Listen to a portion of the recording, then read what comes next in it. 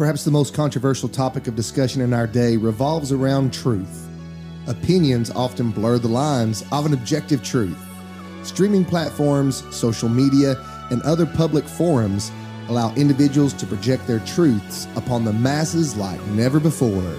In the midst of woke, cancel culture, religious freedoms, political liberties, and social injustice, we attempt to search for and reveal the truth. This is Truth Revival. Well, welcome back to another episode of Truth Revival. This is Season 2, Episode 19. We just rolling them off, Chappie. 1-9. 1-9. Welcome everybody. With me today, we got two exciting guests. Most of y'all already know Mr. Joel Hopkins. So He back. we had to bring him back in. Common guest of the show. Common guest. All right. So Joel, welcome back. And Paul, I'll let you introduce our next guest since you got this lined up. So I'll turn you loose. Mr. Spencer Coon. He's got a great story. I remember him when I was a kid. And I actually had seen his testimony on Facebook where he had went to a church and gave it. And I was pulling into work one morning, and he's redoing the Estes Kefauver Historical Home right beside my office. And I saw him, and I thought, man, I would love to have him on the podcast to tell his story. And every morning I drive by, and I think the same thing. And finally, I just said, you know what, Lord? Because the Lord kept reminding me every morning, he'd be great. He'd be great. Yeah. So finally, I just locked it up in the middle of the road. I said, hey, Mr. Coon. And then we just got it, and it worked out, and he's here, and I'm excited, Spencer, that you're here to tell your story. Amen. Thank you. So Spencer, just real briefly, just tell us just a little bit about yourself, and then we'll get into the show. We're going to just devote a lot of time to hearing your story and your testimony, but just a little snippet about you, and then we'll take a deep dive in, okay? I'm 55 years old. I'm a brick mason, block, stone. I've been doing it since probably junior high school. I had a lengthy prison sentence, as we'll get into later, but the Lord delivered me from it. Praise God. And he's restored my business, restored my family, and he just, every day he continues to smile upon me and show me how real he is, and it's just a blessing to serve him. I was a contractor for, I guess, 12 years, before I went to prison. Like I said, I've always done the masonry work. I grew up in Madisonville all my life, played high school football, was, voted best all around by my classmates, and just took a turn for the worst, and ended up in prison. So, Spencer, whenever I shook your hands, I thought to myself, this is a working man right here. All right. What were your thoughts when you shook my hands? I think this is a man of God here. Great answer, Spencer. That's awesome. Thank you for that, Spencer. Because I'm gonna tell you what happens at church, okay? As people are leaving church, they'll say, you've got the softest hands. And like, that's not what a man wants to hear. I know. You want to hear, you're rugged, you're tough. And people, you've got the softest hands. Oh, Lord. Appreciate that. When I shook Spencer, I thought to myself, dang, but that makes sense. You block mason, brick mason. So you're used to hard work, right? Yes, sir. Which, you guys were talking about this earlier. People who willing to put in a hard day of work, not so common these days. Few and far between, right? And so, respect, my man. Thank you. So, Paul, what was it about Spencer that you got connected and you just started thinking about Spencer Coon? And I mean, we're going to go into the episode, and I know I don't want to get negative or anything right here. But what was it about Spencer Coon that you knew? Was it Spencer Coon, the football player? Hey, this was the guy back in the day, Spencer Coon, or what was it that attracted you to? Well, when I was a kid, I remember hearing Spencer Coon was a bad man. You didn't want none of Spencer Coon. That's what people said. Like when you heard Spencer Coon, if you looked at him wrong, he was going to pulverize you in the ground. That's the stories that I remember hearing, that he was just a tough guy and didn't take nothing from nobody. And I'll tell you what, I've never met you, Spencer, and just sitting with you right here in this room, I don't get that vibe from him at all. No, he is the most tender guy. And he's like a big teddy bear. You can see the Spirit of God in his eyes. And you see, that's the transformation. Yep. Amen. Power in the word. Yep. Let's go. That's the transformation of God's Spirit. Yeah. And so, anyway, I didn't. But no, I don't know the details of everything. I just always know as a kid hearing his name, and that he was a tough guy, and you didn't want to mess with him. And I knew he had gotten in trouble and went to prison, but I don't know what for. I don't know anything. I just know that you were like a big time talked about guy when I was a kid. You don't cross this guy. He means business. This is who Spencer Coon is. He will take you down, And then when I saw you give your testimony, I thought it's totally different than those stories. So I'm like, I want to know what happened from point A to now to see that transformation that God did by his word and by his Spirit. So I don't say I'm not excited for every podcast, but this podcast I am excited about. All right. Joel, anything from you real quick? No, sir. You ready to dive in, huh? Yeah, go ahead. So Spencer, just this is your time. It's your story. Just share your testimony with us, and I know it's going to be a blessing to our listeners. So, floor is yours. All right, thank you. As I listened to Paul talk, I remember the old saying that I used to say, "I'll be the nicest guy you ever met, or I'll be the meanest SOB you ever met, and the choice is yours." Yeah. And a lot of people, I grew up, I had an older brother, and, all him and his buddies, they, we'd drink, get high or whatever, and everybody liked to fight. And we'd sit out there and we'd fight. We'd put on boxing gloves, we'd throw them off, and that's just what we did, growing up. Spencer, when did that start? You said smoking, getting high, drinking. Like I started smoking pot when I was in the 5th grade. Wow. So, it was just and it was a mask is what it was, because nobody really knew. Well, see, I'm a middle school teacher. Yes, sir. That's what I also do. Mm-hmm. I teach 6th, 7th, and 8th grade. Wow. And Spencer, wow, it's staggering. Yes. The drug knowledge of kids these days. Amen. But you see, we also done a podcast on kids these days, and that's what people think. Kids these days, but it's not kids these days. Even back then. It was back then. And guess what? It was even before. Kids were always getting into mischief. Yeah. Right? Kids are always getting into trouble. And you know what? There'll be kids getting into trouble even after this. And Spencer, there are so many students that I look at now and I think, God, I hope they get their life turned around. And of course, fast forward in your time, who's going to be the next Spencer Coon? That right now they are hell on wheels. But one day they'll be transformed by the gospel. Amen. But anyway, so you started at an early age, drinking, smoking. Early age, drinking, smoking. I always hunted and just grew up doing the masonry work. One of my best friends, Pete Mosier, his brother, and they all had a business around town. And, every summer we'd go out and do that, haul hay, working backer. Everybody worked. That's just what you did. Yes. And like I said, when we'd get our paychecks, we'd, buy some beer, some whiskey or something, and we'd fight. And, I never wanted that reputation, Paul. I never did. And it kills me to hear it now. It just, it breaks my heart.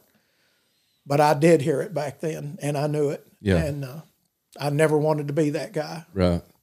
And, but anyway, like I said, I grew up and started my own business when I was 26 years old in the masonry trade. Was doing great, just bricking houses in Rarity Bay, Kahiti. I had the whole area sold up. A little bit of stonework back then. A lot of people didn't do the prefab like they do now, but, I done a lot of natural stone. And I just really thought I had it all together for myself. And I remember when I turned 30 years old, I remember looking at my hands and they were just, I had, 3 or 4 rows of calluses on there and they were just eat up. And I remember telling myself, man, you've got it. You've worked your butt off. You've got this far. Because I had, I had my safe full of guns. I had, money in it. I had my vehicles paid off. I still owed a mortgage, but, I just had a lot of things. And I thought, boy, you're doing it. You got a big crew. And I made it. I remember after going to prison, the Lord reminded me of that day, and that's why I always remember it, because it makes me think of Nebuchadnezzar. Look what I've done. Look what I've done. Ooh, easy now. We know what happened to Nebuchadnezzar for 7 years. He lived as the first wolf man, so to speak. But until God enlightened him, and when he did, he gave honor to God Most High. Wow. That's good. I forgot about that. That's good. Yeah. And so as time went on, by the time I turned 34, my marriage had went to pieces. I was doing a whole different realm of drugs. And like I said, when I think back, though, I was always wearing a mask. I'd try to be the nice guy. I'd try to be this. But behind the scenes, I was smoking pot, snorting a little bit, drinking, and still trying to put on this mask. Oh, I go to church, or, I believe in Jesus. And if you would have asked me at that time, hey, Spencer, if you die today, are you going to heaven? Why, sure. I believe Jesus is the Son of God. He died on the cross. I announced him as my Savior. But I was believing a lie. Well, it wasn't living life surrendered. Amen. Yeah. I was not living life surrendered to him. I'm about to get tore up here, boys. As I think we're just getting started, Paul. Hold on. Talking to a guy that works with me last night, and I asked him. I said, if you die, I said, what do you think? And he started telling me, well, I've done good, and I've done this, and and I think I'll be all right. And we talked, and this morning when I went and picked him up, I said, man, I've thought about that all night, and I said, you said something. You said, I think I'll be all right. I said, but there's a verse in the Bible in 1 John that says, hereby you may know that you have eternal life. So if you don't really know for sure that you have that eternal life, you're missing out. You're missing out. Because there's a peace in it when it comes to that surrender. There's a peace that takes you. It's not in the Bible, but I remember a quote I had heard. It says, peace is not the absence of your problems. It's the presence of the Lord Jesus Christ in the midst of your problems. Wow. And, and that's just so true. But anyway, like I said, when I turned 34, I was, my life had just really went to pieces. I had started fooling with drugs real heavy. And in, I think it was 2001, I got burned up real bad. My whole upper body got burnt. And I was so ashamed because of the way things came about that I wouldn't even go to the hospital.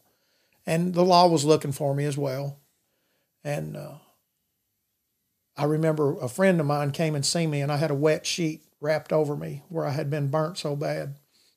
And my eyes had already glazed over. And the guy comes in and he says, he asked me to go to the doctor. Let me take you to the doctor. I said, no, I'm all right. Well, he goes and gets a buddy of his that works for the ambulance service. And I'd love to meet this man today because I don't even know who it is. And he came in later and he put the light in my eyes and he said, you're dying. And I said, well, when I die, just throw me in a ditch. And he ended up talking about my kids and the things that was going on. And I told him, okay, well, I'll go to the hospital. They dropped a helicopter in the Von Orr softball field and flew me Life Star to Erlanger and give me a 20% chance to live. And as I'm sitting in there, there's two people in the burn center that are burnt as bad as I was. And they both died. And it's the first time I really got scared. I was really scared. And I'd been there for a few days. And I asked God, I said, Lord, I don't want to die. I said, help me. And the Lord sent a man of God to my hospital room. And I was in the ICU unit. And this man of God that had came and seen me, he watched me grow up. His son had worked for me. And he had grown up in the pool rooms, shooting pool, drinking, fighting. And the Lord had changed this man into a man of God. He was a preacher. And he came to me, and they're not supposed to let you in the ICU room, but they let him in. And when he came in, he told me, he said, Spencer, he said, the Lord sent me down here because you're dying. And I said, well, Ronnie, what can I do? And he said, let's pray. And I had IVs in me. I had tubes sewed in my leg, down my throat. And I got out of the bed, and I got on my knees, and I started praying. And about 10 days later, because I had waited so long, my body was eat up with infection. That's the reason they only give me a 20% chance to live. And it was like the infection just disappeared. The guy that worked in the Erlanger burn unit, he said, I've worked here 28 years, and I've never seen anybody heal like you have. And I knew that God had touched me. Yeah. I knew it without a shadow of a doubt. Wow. I was still on the run, but I knew from that day how real and how much God loved me. They ended up moving me to another room, a private room. A buddy of mine showed up about 4 or 5 days later, and I walked out, pulled the tubes out, cut them off, and just walked out in a hospital gown. But when I got out, I found a Bible, and I got it, and I was still hanging around the same crowd that was doing the same thing, but I was telling them, hey, God saved me. And, of course, most people were too scared to, you know, like, oh, okay, well, that's cool, you know, and they didn't want to say nothing about it, but they didn't, you know, they wasn't going to disrespect me, but they still was trying to draw me into the old game. And within about 5 months, I'd put the Bible down and was right back into my old ways. Because I didn't, as the Bible says, come out from amongst them, be ye separate. Touch not the unclean thing. Touch not the unclean thing. Amen. And so I'm still on the run, and my body heals, and I ended up, just like I said, right in the middle of everything again. And the law was after me real bad.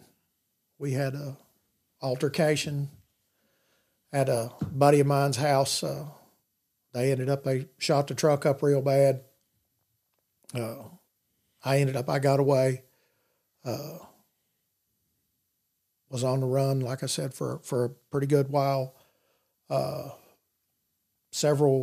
Maybe a month later, they had me hemmed up again, another little shootout. I got away again. So now I'm public enemy number one. And just the shame and the guilt.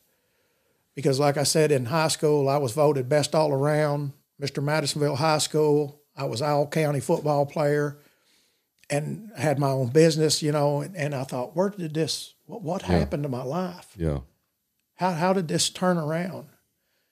And so anyway, they cornered me up at the Midway Market on 68 going towards Tellico. And they shot me to pieces. They blew my right hand off. Couple got me in the head. And once again, they flew me life star to Knoxville. And but like I said, God had other plans for me. So hang on a second. Let me process this. First, you was burned alive, and then you got shot up. Yeah. Holy cow, Spencer! So spared. That's all it is.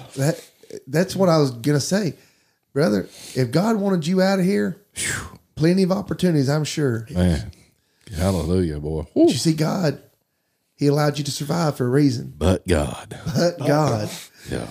And God has a calling on your life. And of course, we're on the other side of it, but in that moment, what are you thinking? Yeah. Like, anger, rage, chaos. The first verse I memorized out of the Bible was Colossians 3:8. And I think it was in the NIV that I memorized it. It says, control your anger, rage, and hate. Control your anger, rage, and hate. And in the King James, it says, now put off all these. Yeah. Anger, wrath, and malice. But, it just, the rage that had consumed me at the time, and it was from the shame and the guilt, And, but anyway, like I said, they cornered me up here and they shot me. And I woke up in the hospital, and that was on September 25th of 2003. They took me to Monroe County. I had a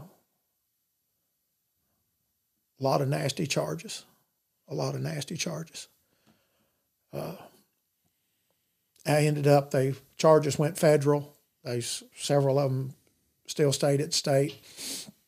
I ended up with a 40-year federal prison sentence, and still had 5 years to start out with in the state. So while I'm doing this, they sent me to Blount County where they hold federal inmates. And at Blount County, they got 2 pods that's called the Hole. It's D5 and D6. And it's 23 in 1 lockdown, but you get a cellie, you can get around people and stuff like that. And then they got another section where there was 6 cells, no windows, single bunks, as isolation. And there was 5 of us in there. Every one of us was charged with murder. So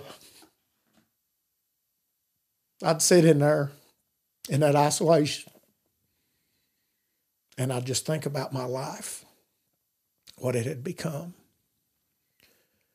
And, when they come to feed you, they stick a tray through the bean hole, and 15 minutes later, they come and get the tray. And they're going to get their tray. Yeah. But it just, the rage that was in me, a lot of times I'd tell them, come on and get this tray today. And they would. They'd come in and they'd get it. I'd heal up about 6 weeks, 7 weeks later, a couple months later, I'd tell them, come in and get this tray. And finally, I guess they got tired of it and they stuck a Bible through there. Chew on this. Joe loving that over there. And of course, you don't get much reading material back there. And so I started reading, and I come across Jeremiah 29:13. And it says, and you will seek me and find me when you search for me with all your heart, and I will be found of you, saith the Lord. And I threw that Bible down, and I said, yeah, God. I said, I'll tell you what. That sounds like a promise to me. And I said, so I'm going to tell you what, God. I said, I've grown up saying I'm a Christian, saying I believe in you and all this. I said, but let's just be real. Do I really believe? And how many people out there say it, but really believe? Come on now. Mm-hmm. And I said, I'm going to tell you what, God. I said, that's a promise. So if you manifest yourself to me, if you'll show me how real you are, I'll serve you the rest of my life. I said, but God, if you don't, it's going to be bad for me and probably a lot of other people. And that was the first time I'd ever really felt the presence of God. And it just, the peace that came over me at that moment was just overwhelming. And I kept reading and I kept praying. And they'd keep me back there for about 7 or 8 months in isolation. Then they'd move me to one of the places, it's called the Hole. And like I said, you can get your hands on people. And I would. And they'd send me back, for 6. This went on for about 3 years. And, but the whole time, I had a Bible, and I'd read, and then, and I'd come across verses like Jeremiah 31:28. It says, just as I have watched over you to pluck up, to tear down, to afflict, and to destroy, so have I watched over you to plant and rebuild, says the Lord. And I thought, boy, it's just, and it just, I knew what I had coming. Holy cow, Spencer. And so finally I was acquitted of some of my charges, but I still had a 40-year prison sentence in federal prison, which was a life sentence at my age. I would have been 78. Right. So I had to come to grips with dying in prison, my family dying, all these things I had to focus on. That, that was it. And, but I did find a peace in that. And when I finally said, Lord, I can't do that 40 years. You'll have to do it. Yeah. And he said, okay. And so finally they sent me to Brushy Mountain. I went to Brushy Mountain. Ended up from there, I went to across the mountain to Morgan County.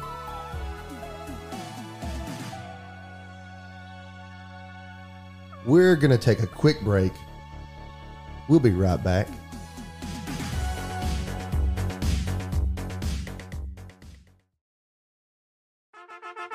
Truth Revival is brought to you by Senor Lopez Mexican Grill, 105 Mecca Pike, Tellico Plains, Tennessee. Paul, why don't you tell our listeners what's happening at Senor Lopez? Hey, take the family down Monday night for trivia, 6:30 to 7:30.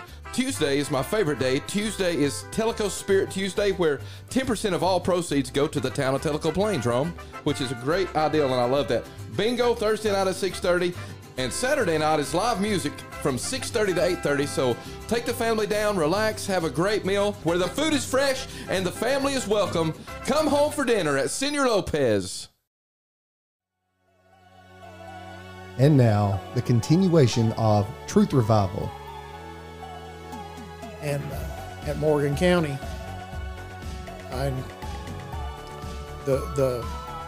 started hanging out with just lifers, guys that, was never going home. Right. And I knew that I just had a short time in state prison. But when I got there was a lot of guys that had, of course, knew me, and knew of me. Right. Some of them had worked for me. And as soon as I got there, I remember they walked up and they was like, dang, man, where you been? We've been waiting on you, dog, blah, blah, blah. And they held out their hand and they had every kind of drug you can imagine. They said, man, what do you want to do?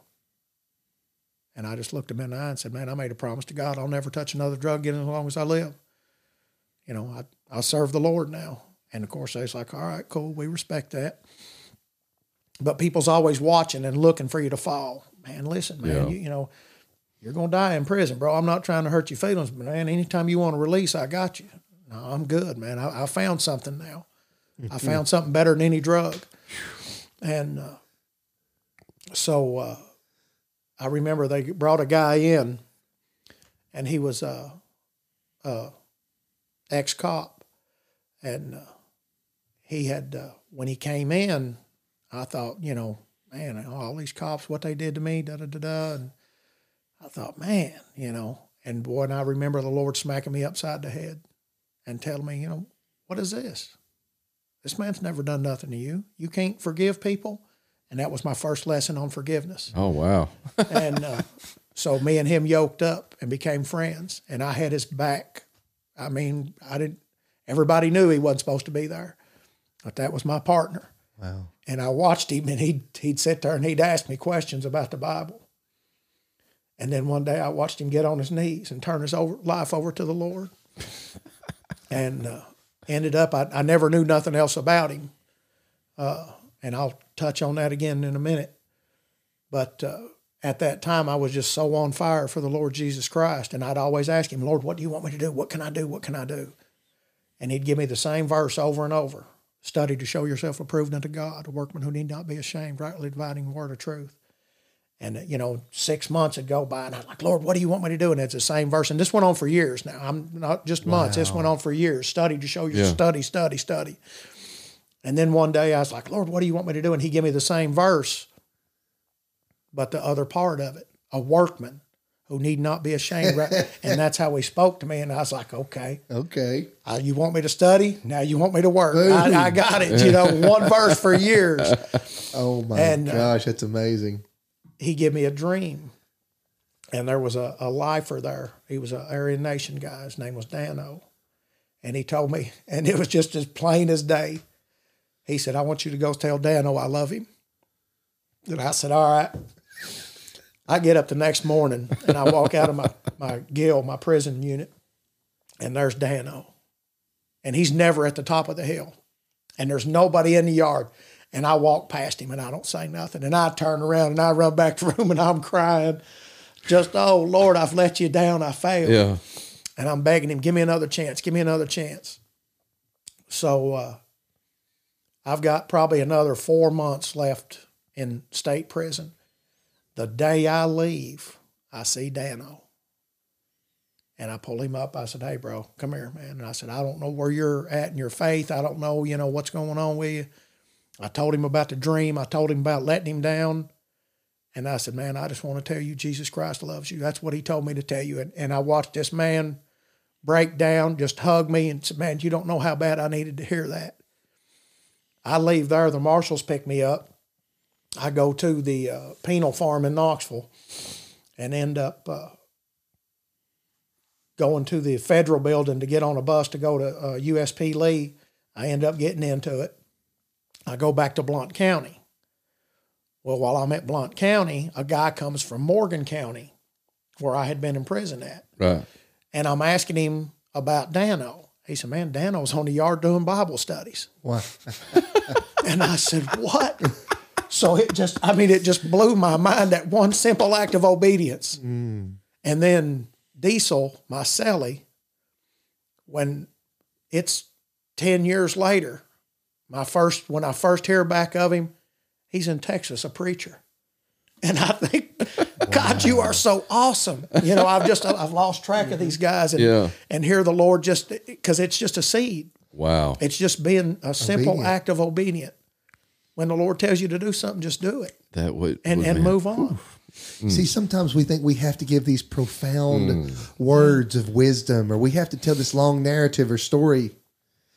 You just tell people, hey, Jesus loves you. Jesus loves you, man. And I think what is amazing, Spencer, is if God lays something on your heart, he'll go before you. Yeah. Amen. Yeah. He'll go before you. So before you spoke to Dano, I'd say God was already working on him for something. Preparing him. Or he was seeking something, and God allowed you Amen. to sow that seed.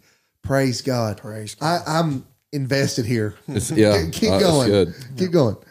But and you're right. That's one of the prayers I always pray is Lord, prepare me for that which you've prepared for me, because He does go in front of us. He does prepare the way for us, break up the fallow ground. Yeah. And but anyway, I do my state sentence, and like I said, I get picked up and I go to USP Lee, and in federal prison you got your supermax, then you got what's called your USPs. It's United States Penitentiary, and they're level 8 prisons, and I think there's maybe nine or 10 of them in the nation. And then you got your medium highs, which is called a FCI, as you work yourself down. And my points wasn't really that high. I mean, they was up there, but when they give you a boatload of time, they say it messes your mind up. So they want you to start out in a maximum security. And it's a different world in there. It's a completely different world. There's people from California, Oregon, New York, Boston, Florida, from every state in the nation, and it's just a melting pot. And so you got a lot of different cultures in there, a lot of different gangs, a lot of different everything. The Lord did prepare a way for me. And like I said, when I first got there, and I realized after about a month, after a week or so, what was going on, and and it took a month of just getting to grips with what exactly how to move in there. Yeah. And there was a guy had skinhead tattooed on his head, and he was kind of like the spokesman for the white guys, if you want to call it that, shot caller or whatever. And Gosh, I can't believe I'm even hearing this. This is the craziest thing. Like, I grew up in Mayberry, Spencer. Nobody's ever shot at me. I barely even had a speeding ticket, if you know what I'm saying. Like, oh my gosh. And you're talking about level 8 maximum security prison. And like, I'm sitting here like, holy cow, man. This needs to be like a movie or something. Joel can't even speak over there. He's like, I'm just listening. This is unbelievable. This is amazing. And it goes back to what we talked about on the previous episode, plug. There's power in that word. Yes. There's power in the word. And when he said that they got tired of dealing with him and they shoved the Bible through the door, I wanted to run through that wall right there. Because that's where it's at. yeah. That's it, boy. He read the word and it transformed him. Yep. That's the beauty of the word. And we talked about in the previous episode about getting engaged in God's word. So all of these things are happening, and Spencer, God's growing you. He's telling you to study. I loved how you brought that study. Now it's time to be a workman. Amen. Yeah. And I'm afraid that many of our churches today, we're not working because we're not studying. Right? Amen. And we got to fall in love with that word. So God has plans for you. Yep. You meet this guy who's a shot caller. I need to know what happens here. Yeah. So Yeah. keep going. He starts running his mouth, and all this, and I thought, Lord, I don't want to fight, but here I am with a 40-year sentence, and I think, Lord, what am I going to do? And I'm praying, and I don't know, it's funny as it sounds, the first verse come to my mind was Psalms 144:1. Blessed be the Lord, my strength, the teacher my hands to war and my finger to fight. And I said, are you kidding me? And I'm like, no. This is my pea patch. So I end up working this guy over real good. Oh, no. Oh, man.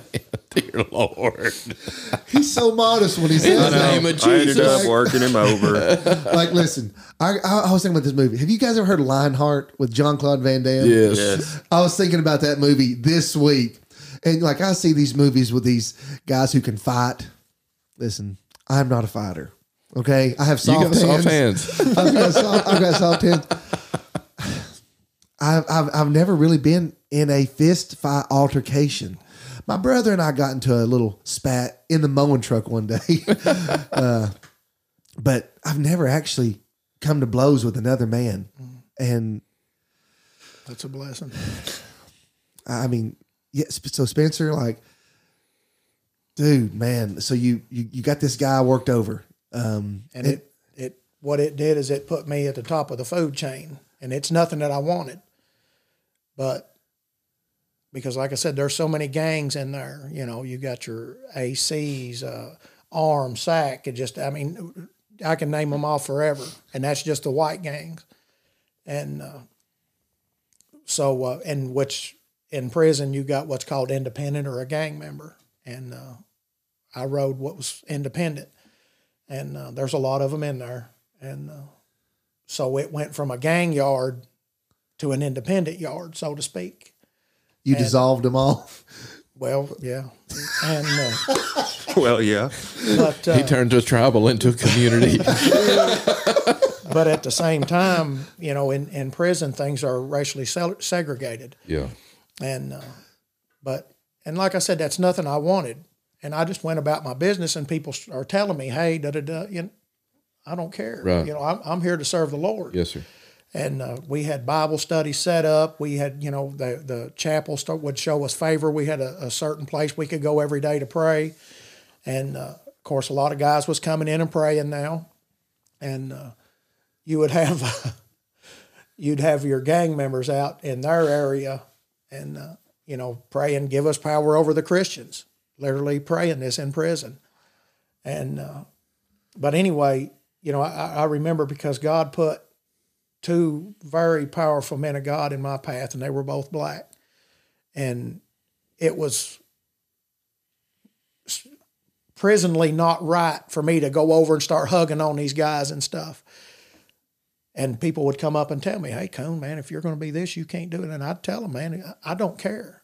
I'm honoring him as a man of God. I don't care about a color. I don't care about none of that. These are men of God right here, and I'm going to honor that. And I watched God move in there. You would see, I've seen people, I've seen one guy come in our prayer group, and he was a white guy, and he had stage 4 cancer. And, at USP Lee, you had 7 gun towers, 3 kill fences, and a 10-foot concrete wall all the way around the place. But I tell you, God was in the middle of that place. He's not intimidated. And he come in, and this guy had stage 4 cancer. And he'd been, just doing whatever he wanted to do out on the yard. And when he found out he was dying, he came to the face of God. He came to the throne. And he laid it down at his feet. And he came to the prayer circle and he prayed, and we laid hands on him and we prayed for him. And in the BOP, when they tell you you're going to die, that's exactly what you're going to do. They'd done contacted his family. They'd done contacted everything. And that man's still alive today. Wow. He's still alive today. I seen God heal, these Mexican, there's a lot of Mexican gangs, and they're only allowed to walk on certain yards because they got rival gangs and it's kill on sight. So when they get to a yard that they can walk on, they don't want to leave in case they end up somewhere they're not supposed to. Right. And if they'd catch diabetes or some kind of sickness or something, they'd have to send them to another yard. Well, when they would, they'd come to the prayer group. And I'm telling you, it's gang members, and it just showed me how God is not a respecter of persons, right. how true his word is, like Joel was saying. And, when they'd come in and they'd say, man, pray for me, homie. And we'd have these, different races laying hands on these, praying for these men. Wow. And God's healing them. They're going back to the medical unit completely cured of diabetes time and time and time again. Wow. And it was just, to see God work like that. And so anyway, I end up going to, I get my points down. I'm there for about 6.5, 7 years at Lee County. And I go to FCI Manchester. And, by this time, it's like I said, I want to go home. Yeah. Everybody does. Oh, yeah. I can only But imagine. reality, my out date was 8/25/42. That's my reality. And I'm doing everything in my power in a prison, in the situation I am, to serve the Lord Jesus Christ.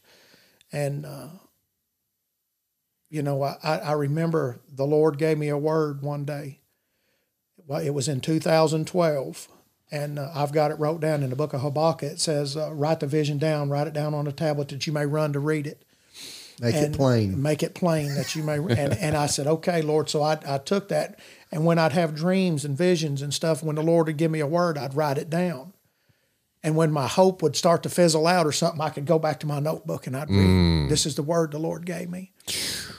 And he gave me Psalms 105:20. And it says, they put his feet in fetters and they hurt him until the word of the Lord came and tried him. And then the king sent and loosed him, even the ruler of the people, and set him free. And I thought, boy, I said, Lord, is that word for me? And I had wrote it down. And, Glory to God. Golly, so this is in 2012. Well, I leave there in 2013. I end up going to FCI Manchester. When Obama's going out of his administration, they start doing a lot of clemencies. And the whole time I'm at Manchester, same thing. All I care about is serving the Lord. Spirit, mind, and body. That's how I did my time. Spirit, mind, body. You read, you pray, you study your Bible, you build your fellowship, you get you a job, keep your mind focused, and you exercise. Keep yourself healthy. Yeah. So that's how I did my time. And then when Obama came in, everybody starts getting these clemencies. And I remember my word, and I'm going back and I'm saying it, and I'm thinking, man, I'm going home. I'm going home. And I filed a clemency, and I'm looking at stuff that people got released for, and I'm thinking, man, their charges are worse than mine. They had more time than me. But it didn't happen. And it really knocked the breath out of me. And I thought, man, I'm not getting on that roller coaster ride no more, but I'd went back, and I remember that I had it written down while I was at USP Lee twice in the middle of the night. It's the only time and the Lord had woke me up in the middle of the night. I was single-celled, and I always kept my Bible beside my bed. And the Lord woke me up in the middle of the night one night and gave me 1 Peter chapter 1, verses 6 and 7. It says that the trial of your faith, being much more precious than gold, though it perishes, might be found unto the praise and honor at the glorious appearing of Jesus Christ.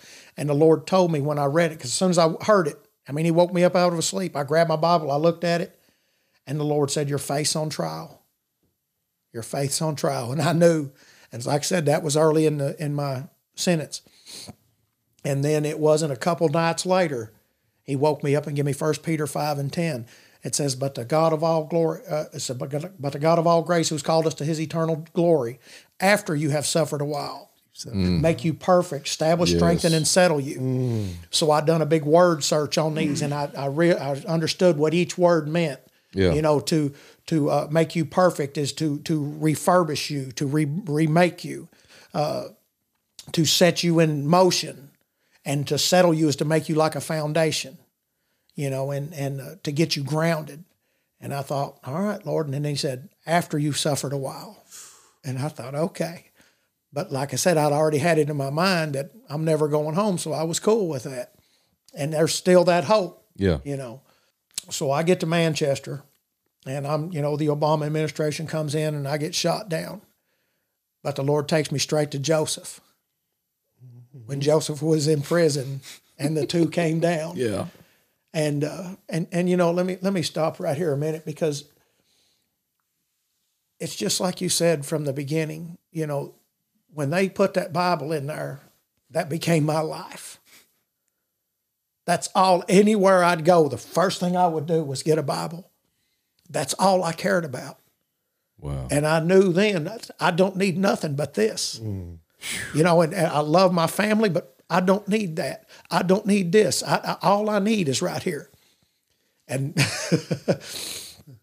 the guys that would, we'd yoke up together, and the first verse I'd get them to memorize was Matthew 6:33. Seek ye first the kingdom of God and his righteousness, and all things will be added unto you. Amen. Seek ye first. Seek ye first. And there's a lot of them running around with bruised ribs because, but, that's, Oh, Lord. they would definitely understand that that's the first thing you do. When you put God first, when you seek that first, everything else will come into play. And, but anyway, like I said, we was at Manchester. Obama administration came in, and the Lord gave me Joseph, and where the butler and the cupbearer came in, and Joseph interpreted their dreams. The one goes back to the Pharaoh, and he tells him, he says, hey, man, when you go back, tell him not to forget me. I'm this. He still had a little time to do. And I thought, okay. So time goes by. Trump comes in. Trump changes this. He comes in with what's called the CARES Act. Or not the CARES Act, I'm sorry, but the First Step Act. And in this First Step Act, one of the clauses was called a compassionate release. And I had looked over it. So I filed a clemency with Trump. And because the Lord had given me a word that it was my time. After Trump had come in, there was another 4 years that went by. And I remember, and if I would have brought my notebook, I could have read it verbatim. But I remember asking the Lord for a word. I said, Lord, would you give me a word? There's another clemency coming in and all this. And as I looked out the window, I said, Lord, would you just tell me something? And as I looked out the window of my cell, because we were locked down for COVID, we was locked down 18 months. And you only got out Monday, Wednesday, and Friday for a 10-minute shower, and then you're back in your cell. So that was plenty of time to spend with the Lord. I looked out the window, and it was after a thunderstorm, and I seen a big rainbow. But I seen the end of the rainbow from 20 foot from my prison cell. And I thought, man. And I knew, I can't explain how, but I knew in my heart that it was my time. That's for you, huh? And every morning I'd get on my knees and I'd pray, and I'd worship the Lord every morning. Still do. And the Lord gave me a verse.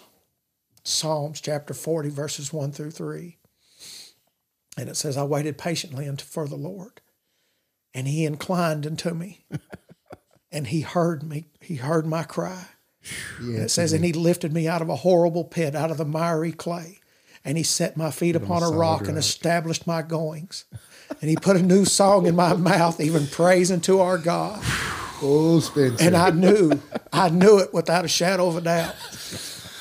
Let's go. And as I'm looking in these laws, I come across this compassionate release.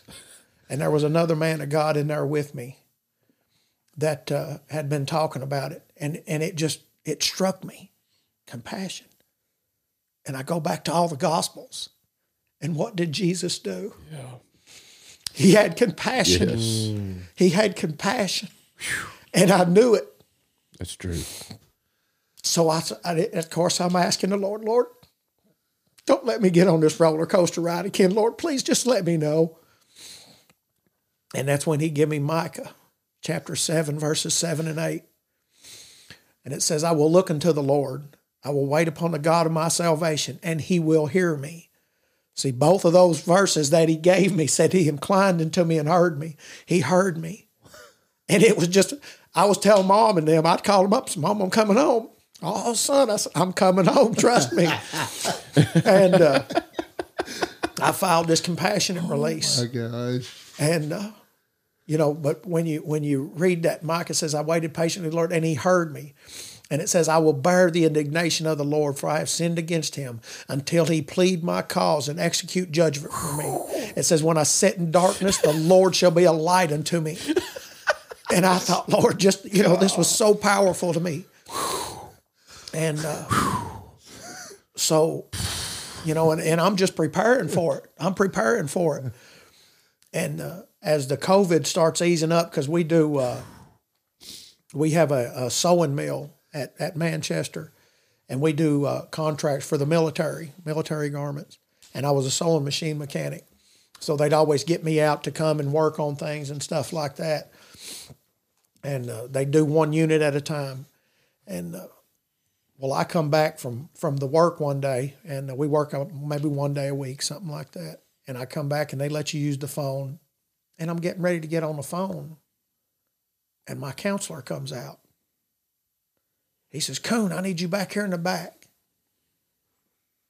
And I set the phone down, and I looked up at him, and I said, that judge answered my motion, didn't he? He said, I don't know what you're talking about. I said, yeah, you do. So anyway, he rushes me in the back, and he tells me to sit down. And there's 3 or 4 of them in there. And they hand me a piece of paper. And it said, time served. Wow. Time served. And the Lord brought it to my memory. When I first went to prison in that isolation cell, I was a walking dead man spiritually and physically.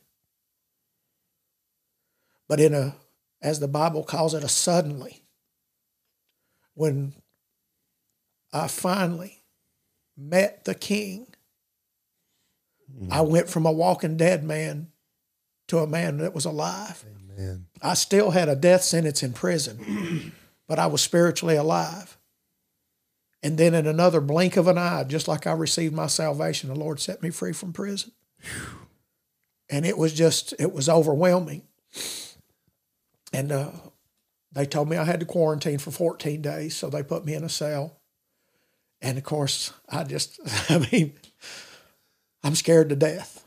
Absolutely scared to death. And I'm saying, Lord, what do you want me to do, Lord? And he takes me to the parable where Jesus gets in the boat and he goes across the lake and he comes across the legion. And it says, there was a man that lived among dead men. It says no one could tame him, and he cut himself and hurt himself. It says, but when he seen Jesus get out of the boat, he ran and fell at his feet and worshiped him. Because you see, he met the master. And it says, and when he was clothed and in his right mind, he asked Jesus, he said, Lord, let me go with you. And he said, no. You go back where you came from and you tell them what good things the Lord has done for you. Hallelujah. And that's what the Lord told me. He said, that was you. Yeah. And Wow. so the day I got out, I came home and I was out. I think it was the second day. I was out in the middle of the yard and I was just walking around and I was just lifting my hands and praising God. And my friend had already bought me a phone. And the phone rang. And I said, Lord, what's this? Well, it was a preacher. And he'd asked me, he said, Spencer, I heard you got out, and I'd like for you to come and give you testimony. and I've not stopped since. And any door the Lord will open, I'll gladly tell people what good things the Lord's done for me. Yeah. Because like I said, I was a dead man. I've been burnt, shot, stabbed, cut, run over, and the Lord kept me alive. You know, some people say that like just casually, Spencer. I feel like you really mean that. Like, Yeah. holy cow. This has been probably the most amazing testimony I've ever heard. And where did you find this guy, Paul? Well, I mean, I've known about him my whole life, you know, and the Lord, like, he placed him his whole time serving. He placed him doing the masonry beside my shop. And when I saw his sign and I knew it was him, the Lord just kept telling me, you know, and just like he did with Dano the first time, I just kept going. And every day the Lord reminded me, stop and ask him, talk to Spencer, talk to him. And so I got the phone number off the truck, and I just finally, you know, it happened. So, I mean, I listen to this, and from A to Z, the Lord has kept him. If you'll look at it, a brick mason works with their hands. I remember one time, Spencer, this guy over in Red Cloud, I was there doing electrical work, and he was laying a block. He was probably in his 70s. His fingers were just mangled from the block. And I noticed every day at lunch, he would eat a whole clove, like a big pot of garlic. And I'm like, why are you doing that? And he said, if I don't eat this garlic, I cannot move my fingers from all this block work I've done my whole life. I mean, it's brutal. It's brutal on your hands, on your joints, on your back, everything. If you'll look where he got shot, he shouldn't be able to lay block anymore. It's the little things that God takes care of the details.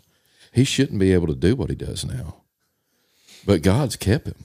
If God and healed be him. for us. Listen, if he'll heal that 4-stage cancer and all that type of, he's kept him. And Spencer, I don't even know what to say other than we serve a mighty, powerful, and a living God. Amen. And every man's path is different to bring him glory and honor.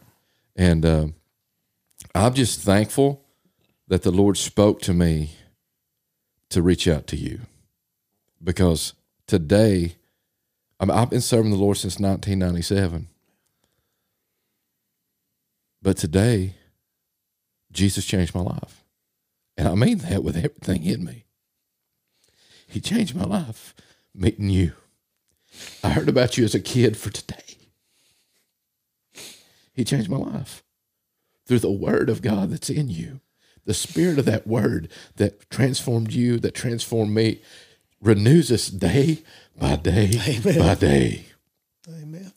And by meeting you today, my life has been forever changed, man. And I want you to know that I appreciate it. And Spencer, like, I don't know you. If I had saw you, I'd be like, well, there's a nice man. I had no idea your story. But I'll be honest when I say this. I feel like I could call you, that we could be friends. Amen. That like there is it's the Spirit of God. Yeah. Like, God bears witness that we are his children. Yes, sir. And like, man, I just have such a great feeling. But after everything you've told me, it's like, good grief, can you really trust this man? But after seeing what God has done in your life, I mean, man, the Spirit of God is all over you, brother. And I'll be honest, man, I've been around a lot of preachers. I don't know if I've ever heard anybody quote scripture like that. That's what I was going to say for all the listeners who are just listening. His Bible has been closed this entire time. Yeah. He has not looked at one scripture. Yeah. All of this is from memory, which goes back to studying your Bible. Amen. Studying your Bible. And every time he talked about in his story where he said, the Lord brought a word to me, well, it followed scripture. Boom. Scripture.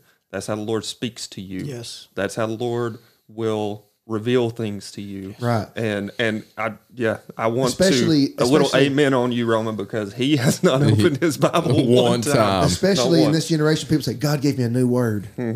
I I know. I think that's very dangerous. It is Very very dangerous. dangerous. God will give you His word. That's Yes. right. Yeah. That's right. And when it's His word, it'll line up.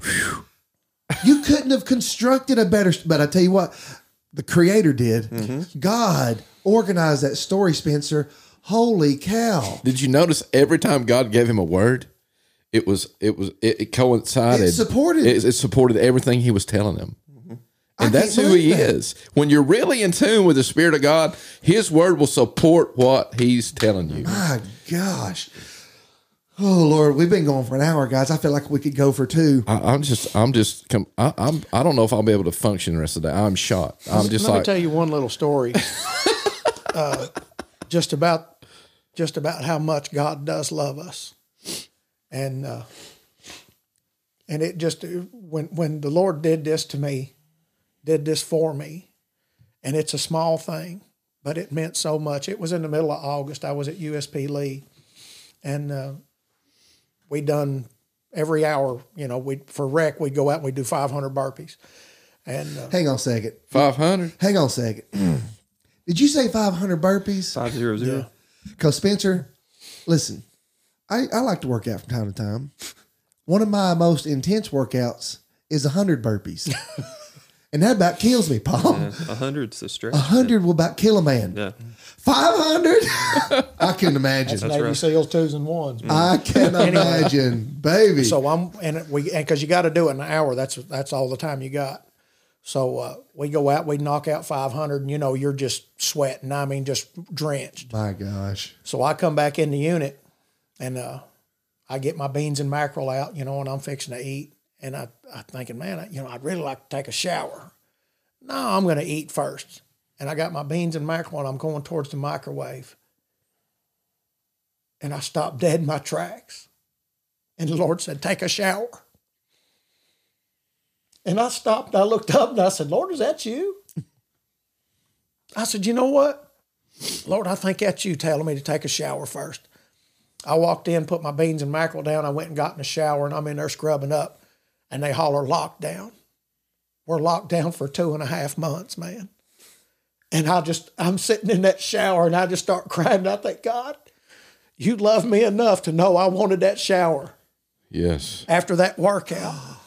And it's so small, but it was a want, man, I need a shower, man. I really want to take a shower because you don't get stuff like that, No, Yeah. again, they wouldn't let you shower for 2.5 months? No, you can take a bird bath, and about every 5 days they'll take you, but like I said, when you're in the cell, you're working out and stuff too. But, for God to allow me to take that shower after that, it was a small shower. It's the little things, right? Yeah. The little But things. when you go back, and the Bible says, my sheep hear my voice, and a stranger they will not follow. And if you're not in tune with this word, God will speak to you. you're missing so much. Yeah. You're missing a relationship Wow. that is greater than anything you can ever imagine. And see that the Creator, Yes. Almighty God, He knows those little things that's special to you. That's right. Yeah. And I've said before, we can't hear that still small voice of God because of the static of the world, the chaos of the world. God's got to get us to a place where we can hear Him. Spencer, I wanted to share that passage about the man in the tombs at the beginning, but I thought I don't want to offend Spencer. God had laid that on my heart, but I thought I don't want to offend him. I wish I had shared that, but that word was bearing witness with me whenever Yeah. you shared it. There's another one that God has given me, and it's out of Luke chapter 7, verse number 47. It says, "Wherefore I say unto thee, her sins which are many are forgiven. She loved much. But to whom little is forgiven, the same loveth little." Or that scripture can be, expressed like this. When you're forgiven a lot, you'll love a lot. Yes. If you're forgiven a little, you're going to love a little. And brother, I can feel the love of God emanating from you. What a blessing it's been to have you on the show. I'm glad I stayed. I told you. This is, Listen, man, I try not to lead you astray. yeah. I won't doubt you ever again. Thank you. Spencer, I don't know how to wrap this up, But well, Joe, just closing thoughts here, just from you. Now, I was going to mention before you, or I got to it earlier about him quoting all the scripture from memory. I wanted all the listeners to know that. That's incredible to me.